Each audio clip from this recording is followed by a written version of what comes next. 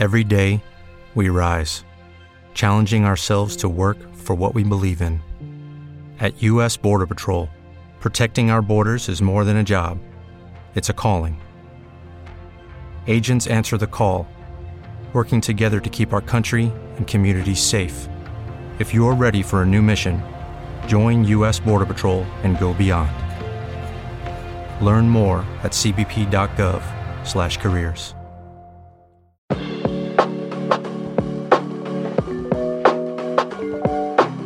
You are listening to Manga Sensei.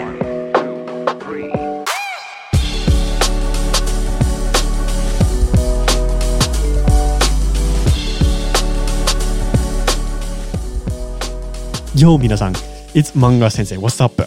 So today we're going to be going over our first grammar point. Now, anybody who's learned Japanese before may be using this as a refresher. If you've done Japanese 101, for example, or if you have taken Japanese in high school, or a number of other different reasons. Unfortunately, you may have some bad habits, and that's completely appropriate. Language learners all have their strengths and weaknesses.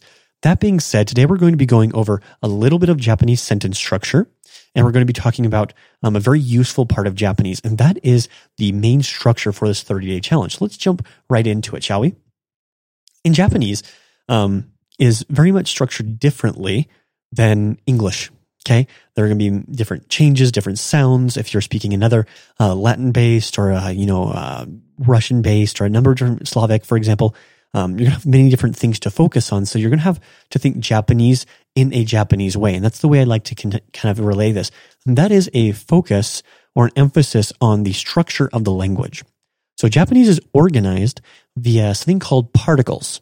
These particles are an integral part of the language, and many native speakers will deny this simply for the fact that they are so used to them, they often omit them. This happens in many languages.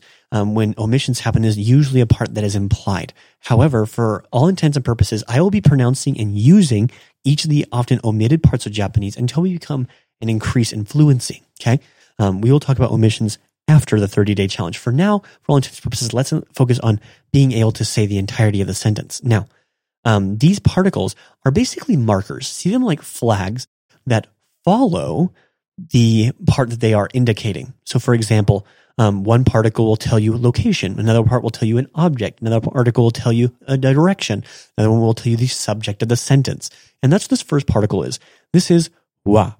All right. A good example of this would be when people say their name. The subject of your sentence is "my name is John." Is the subject of that sentence is not name. The subject of that sentence is not, it actually is kind of name. My name is, but the subject is not John. The subject is not is. The subject is not something else that's arbitrary to the sentence. It's the name, my name. Okay, so namae wa, or if I'm talking about a ball, boru or tama wa. If I'm talking about a chair, isu wa. A door, do wa, doa wa, or anything of that nature. Now, this wa is going to come immediately following our subject. So it is our subject marker. Okay. Now, you can actually take Japanese and put it on a map in a sentence and highlight each of the different particles that will be written in hiragana. Now, when you're looking at this wa, you can tell you that's the subject, and another one will tell you that it's the object and the verb and things of that nature. However, there is something tricky about wa. Wa is the hiragana symbol for ha. Ha, like ha, hi, hu, he, ho. This wa is the subject marker. However, it looks like ha. Now, how do you differentiate? Well, for a good thing is that Japanese, luckily, doesn't have many words that end in ha, which is a very nice beginning point of the language. Therefore, an easy way to mark it is you're not going to see wa just kind of sitting by itself at the end of a language. It's usually going to be added with something else. Now, it's also going to be usually following a noun, as that's the symbol in the language that it's following. And it's also going to be often skipped when people are speaking because it's so implied. It's going to be the most important part of the sentence, okay? So if I'm talking about bolts, or if I'm talking about Japanese, or if I'm talking about that, often the most important thing, the thing that comes at the very beginning of the sentence is the wa. Now, Why did I say the beginning of the sentence?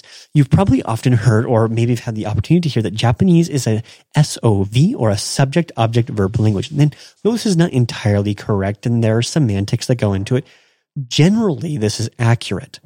That is, the subject or the main topic of conversation is at the very beginning of the sentence. The same for Japanese, and from what I understand as well, the same for Turkish. So if you're speaking those languages, wonderful. If you do not, think about it this way. Japanese sentence structure would be like, English would be like, I went to the store. So the subject would be I, and then it would be went to the store, right? So in Japanese, it would be a different sentence structure. It would be I to the store went. The verb is going to traditionally come at the very end of the sentence. Okay, so I eat broccoli, it would be I broccoli eat. A great way, and actually a very simple way to remember this, is Yoda. You can think Yoda, you can think Baby Yoda. Yoda speaks very closely to Japanese sentence structure. So if you are familiar with how Yoda speaks, try there is no must kind of a guy, that is the sentence structure. If you just kind of do some Yoda in your head, you'll be very close to being able to speak the next level of Japanese. With that in mind, I have some construction going on beside me, so I'm going to pause for a little bit. I will join you tomorrow where we jump on to the second most important part about Japanese, which is the copula. And we will jump on that tomorrow. Until then, remember, it takes 10,000 mistakes to become fluent. 万間違いだね。すごいな。だからペレペレになるために万間違いが必要なんだ。だから一緒に間違いましょう。Let's make mistakes together. And I'll catch you tomorrow. Until then, じゃあね。